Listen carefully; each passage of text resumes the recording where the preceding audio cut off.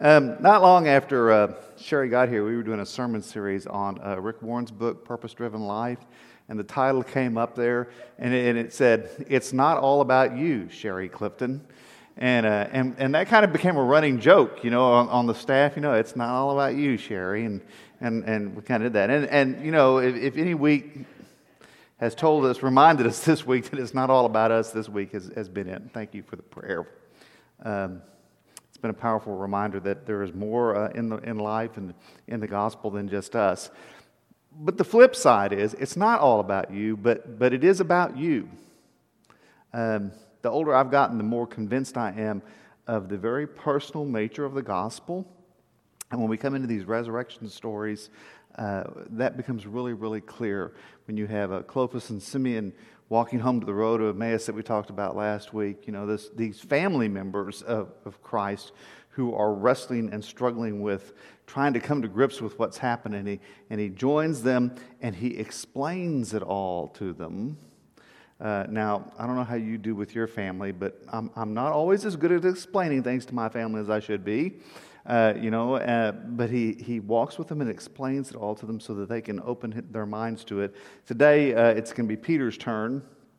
He's already appeared to the disciples in Jerusalem before, so this is another appearance down by the Sea of Galilee, and this time it's going to be about answering Peter's questions.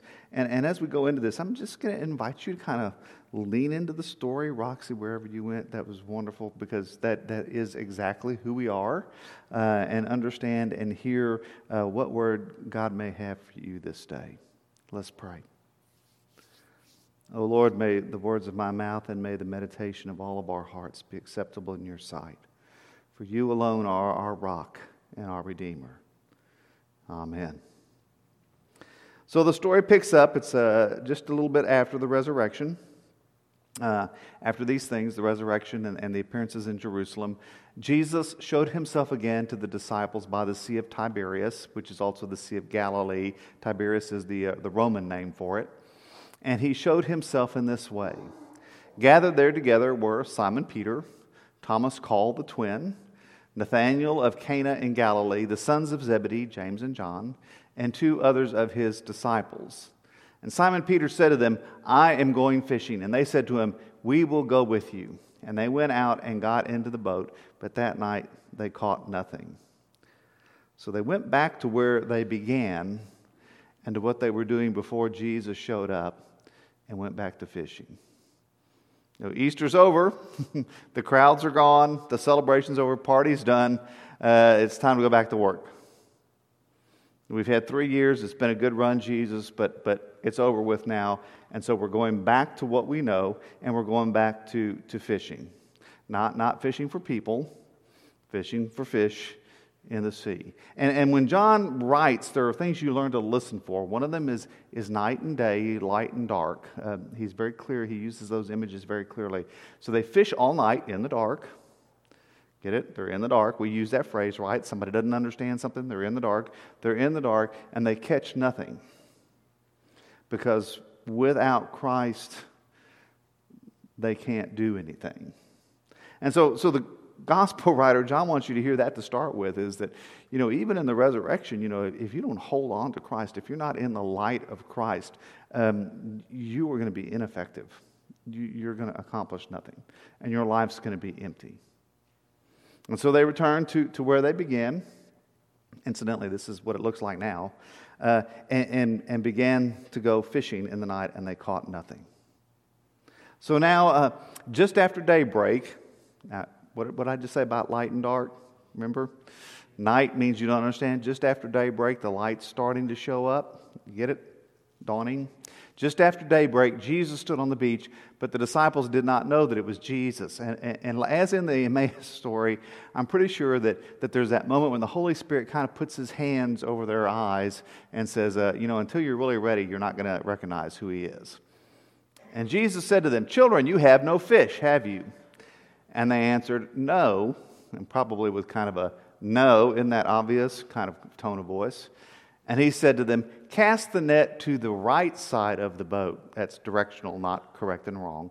to the right side of the boat, and you will find some. So they cast it, and now they were not able to haul it in because there were so many fish. Now, if you remember, back in the 5th chapter of Luke, there's a very similar story as Jesus begins his ministry, where they've been out fishing all night. They haven't caught anything. He has them cast the net on the other side of the boat. They come with this huge haul of fish. It requires 2 boats to drag it up to shore. So as soon as this happens, they're remembering that event that happened early on in his ministry. And the disciple whom Jesus loved, that's John. In John's gospel, always, when you see that, the disciple who Jesus loved, that's a reference to himself. Think what you want about that. That's the way he does it. The disciple whom Jesus loved said to Peter, "It is the Lord." So John recognizes who it is. And when Simon Peter heard that it was the Lord, he put on some clothes, for he was naked, and jumped into the sea. I always love that part of the story. Any of you who've grown up, on the water, what's the first thing they tell you? If you're on a boat and you fall in, what do? You take your clothes off, right? Because they get soaked with water and they become heavy and they drag you down. You don't put clothes on. And if you go out to the river or the lake or the beach, you put on your swimming shorts. You don't put on your 3-piece suit to go in and jump in. But Peter, he's so excited. I mean, here it is. I mean, Jesus is here, and he's so excited. He's just beside himself. And so he throws all of his clothes on, and then he leaps in to swim to shore. I mean, you just hear the excitement and agitation in him. But the other disciples came in the boat, dragging the net full of fish, for they were not far from the land, only about 100 yards off. Now, on the north shore of the Sea of Galilee, or the Sea of Tiberias, there's a cove that's known as Peter's Harbor. And the slope of the mountain above that is the slope where the Sermon on the Mount and the miracle of the loaves and fishes took place. And there in the harbor is the large place where this story takes place. You can go there and go into the harbor. You can see the steps that have been carved into the stone as you come up out of the sea for when they brought their boats in and would come up. And there's a small church there. It's, the little place is called Tabitha.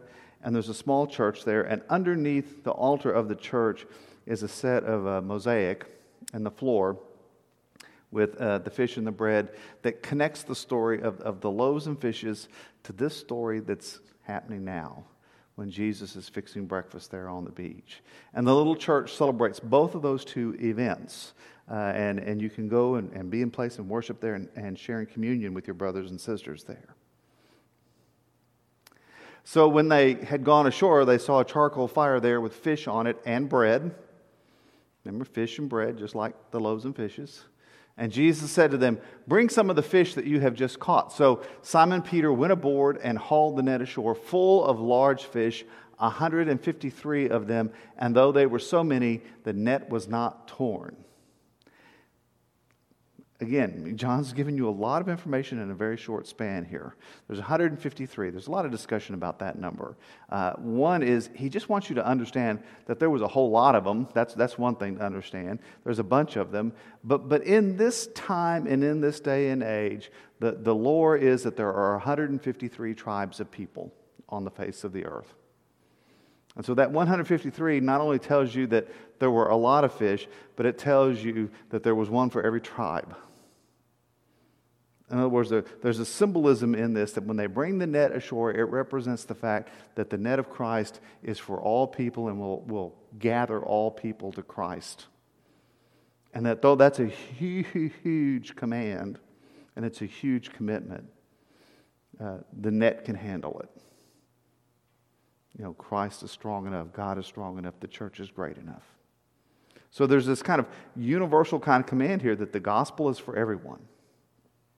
This is who we are. And Jesus said to them, "Come and have breakfast." Now, none of the disciples dared to ask him, "Who are you?" because they knew it was the Lord. So Jesus came, took the bread, and gave it to them and did the same with the fish. This was now the third time that Jesus appeared to the disciples after he was raised from the dead. Again, the number 3 is a number of completeness, of unity. So this is the third time he's appeared, and John wants you to understand that. That means, this is real. This is kind of a complete thing. And if you think about the story here on the shore where he's got them gathered and he has the fire, John wants you to remember one other thing. There's only 2 places in the Gospel of John where the fire occurs. There's only 2 places it's mentioned. And the first one is the night in Caiaphas' palace where they're standing outside and they're warming themselves by the fire, and folks come to Peter and say, "Hey, aren't you one of his disciples?" And 3 times he denies it. That's one fire. In the middle of the night, in the darkness, uncomprehending, Peter denies. The second fire comes as the sun comes up and the light and understanding is beginning to break. And John wants you to hear the connection between those 2 events. One in the dark, but one with understanding. Because Peter's about to understand something that he hasn't understood before. When they'd finished breakfast, Jesus said to Simon Peter, "Simon, son of John, do you love me more than these?" And Peter said to him, "Yes, Lord, you know that I love you." And Jesus said to him, "Feed my lambs." A second time he said to him, "Simon, son of John, do you love me?" And he said to him, "Yes, Lord, you know that I love you." And Jesus said to him, "Tend my sheep." He said to him the third time, "Simon, son of John, do you love me?" Peter felt hurt because he said to him the third time, "Do you love me?" And he said to him, "Lord, you know everything. You know that I love you." And Jesus said to him, "Feed my sheep. Very truly, I tell you, when you were younger, you used to fasten your own belt and go wherever you wished. But when you grow old, you will stretch out your hands, and someone else will fasten a belt around you and take you where you do not wish to go." He said this to indicate the kind of death by which Peter would glorify God. And after this, he said to him, "Follow me." "Simon, son of John, do you love me more than these?" Now, there's a whole lot of debate about what is Jesus referring to there.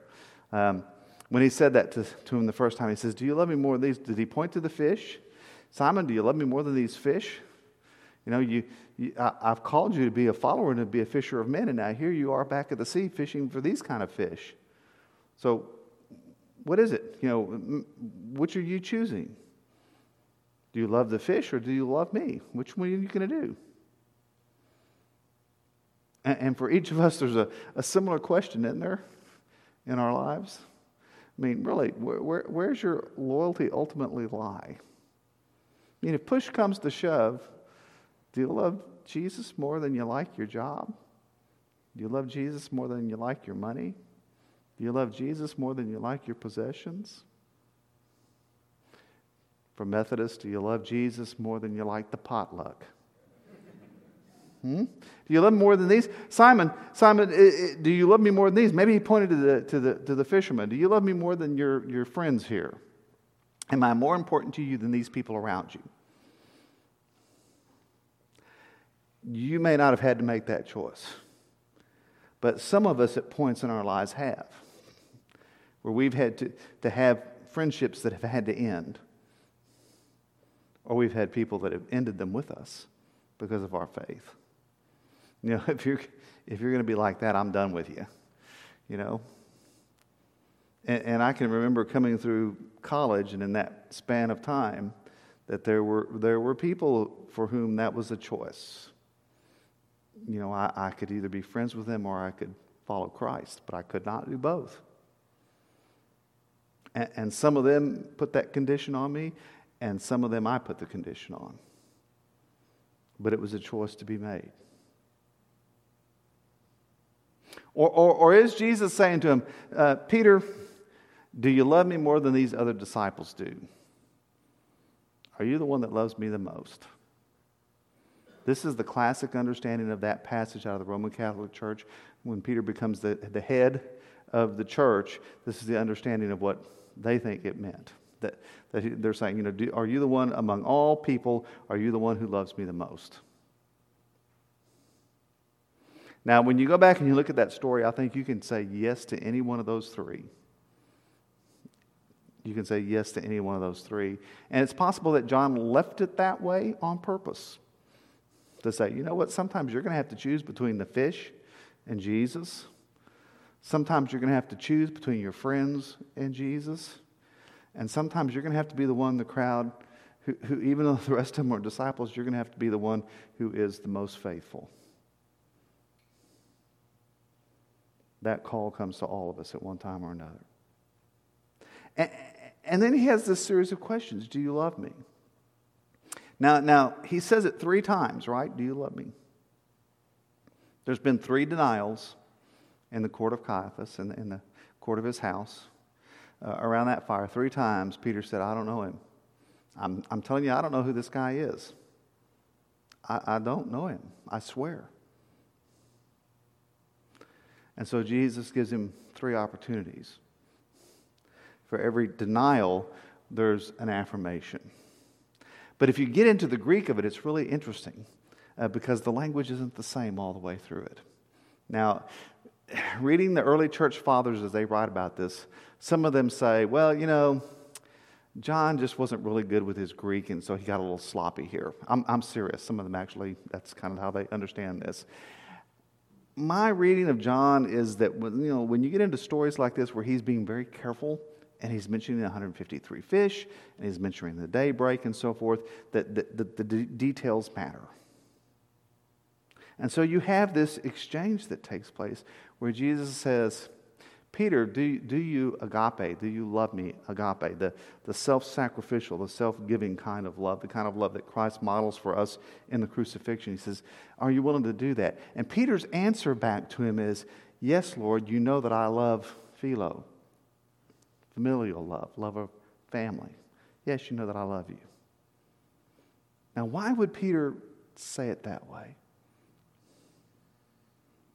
Yeah, as I read through this story, I'm thinking Jesus says, Peter, do you love me with the sacrificial love? And Peter is thinking back to Caiaphas' court, where instead of claiming Jesus and taking a risk for himself, he denies him. And he says, yes, you know I love you, but not that way.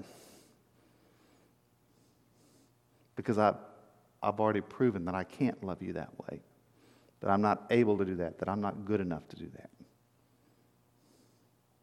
And so Jesus comes back to him the second time and does the same thing. Peter, do you agape, love me? And Peter's answer is, yes, Lord, philo, I love you. But not that way. And then the third time, some things connect. First off, it's the third time. And Peter hears 3 for 3. But this is the other thing. Jesus changes the word he uses. He says, okay, Peter, if you can't love me that way, can you love me like a brother or sister?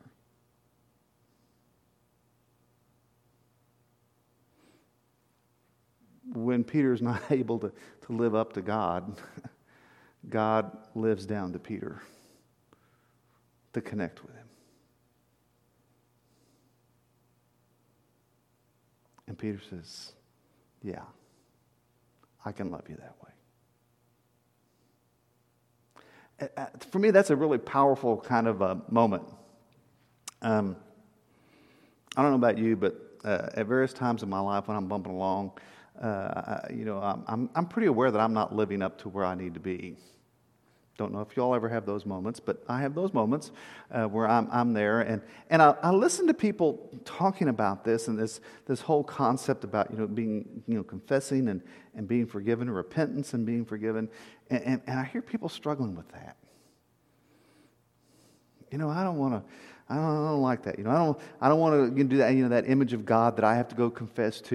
And so forth. Like He's some kind of judge over me or something. And I'm thinking, well, first off, He is the judge over you, whether you like it or not. That's kind of the reality of the gospel and of all of Scripture. But the other part is to understand the type of judge that you're going before is not. God's desire is not to be mean to you. God's desire is not to be punishing. Right? Everything we read in the Scripture tells us that when we go and confess that God forgives, that God pours out grace and mercy, that His steadfast love endures forever, that His mercy is from the sun up to the sundown, and as far as the east is from the west, God removes our sin from us.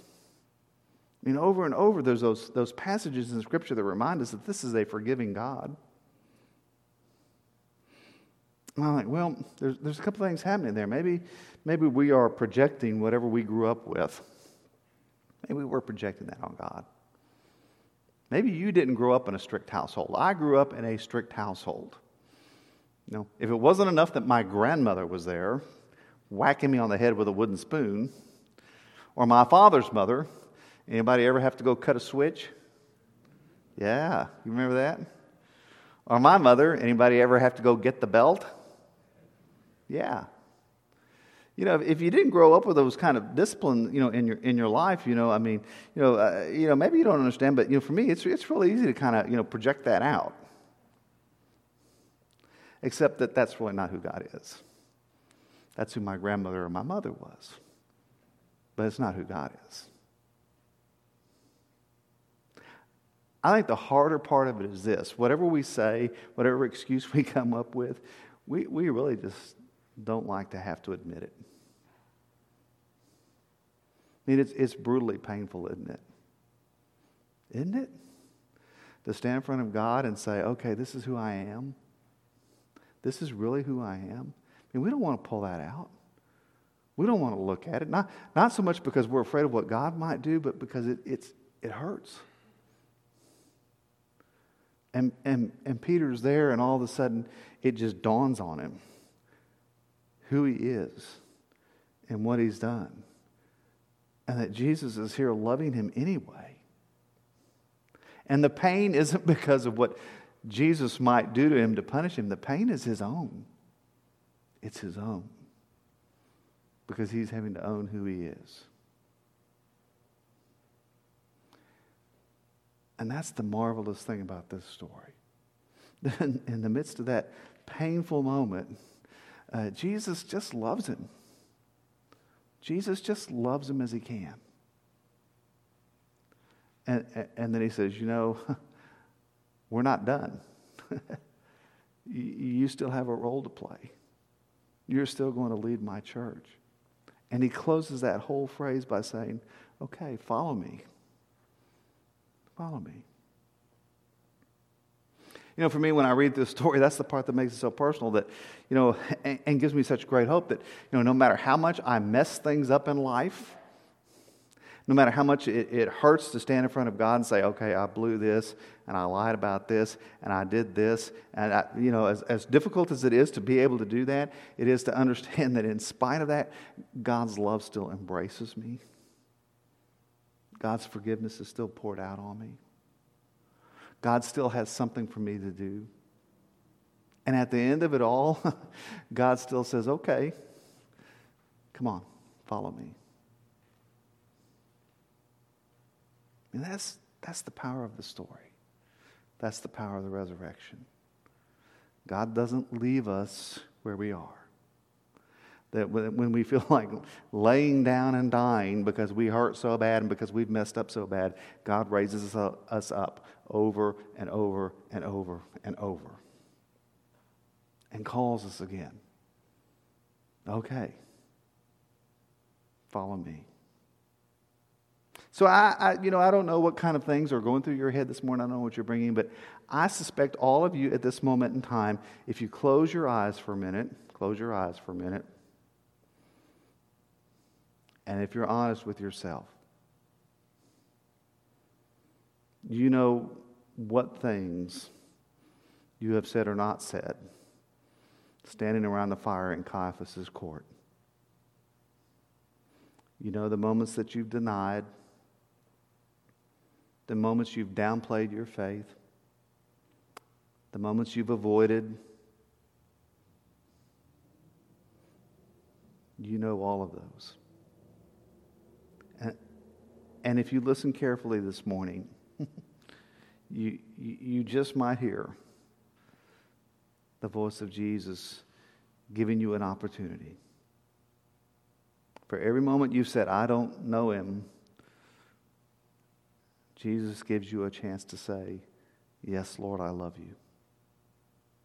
For every moment you've lied about who you are, I'm not his follower, Jesus gives you a moment to say, yes, Lord, I do indeed love you.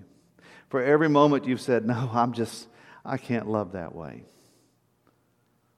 Jesus gives you a moment to say, yes, Lord, I can love you that way.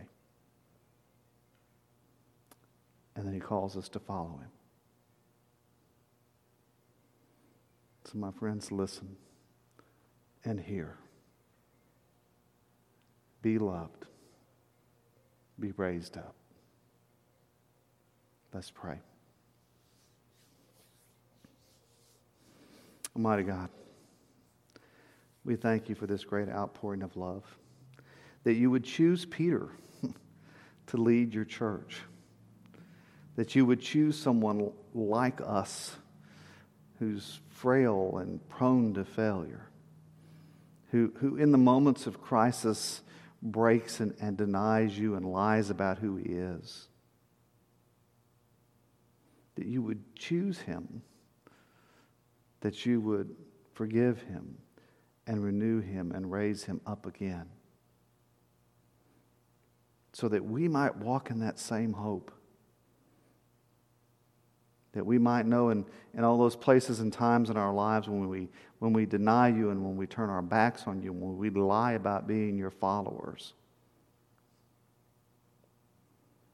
we would know in all those moments that as painful as it is to own that, how wonderful it is to be blessed and forgiven and reclaimed in love and raised up in newness of life. So, Father, we thank you for Peter. But, Father, we thank you even more that even in this resurrection, your love is poured out upon each of us. We give you thanks in the name of our risen Savior, Jesus Christ. Amen.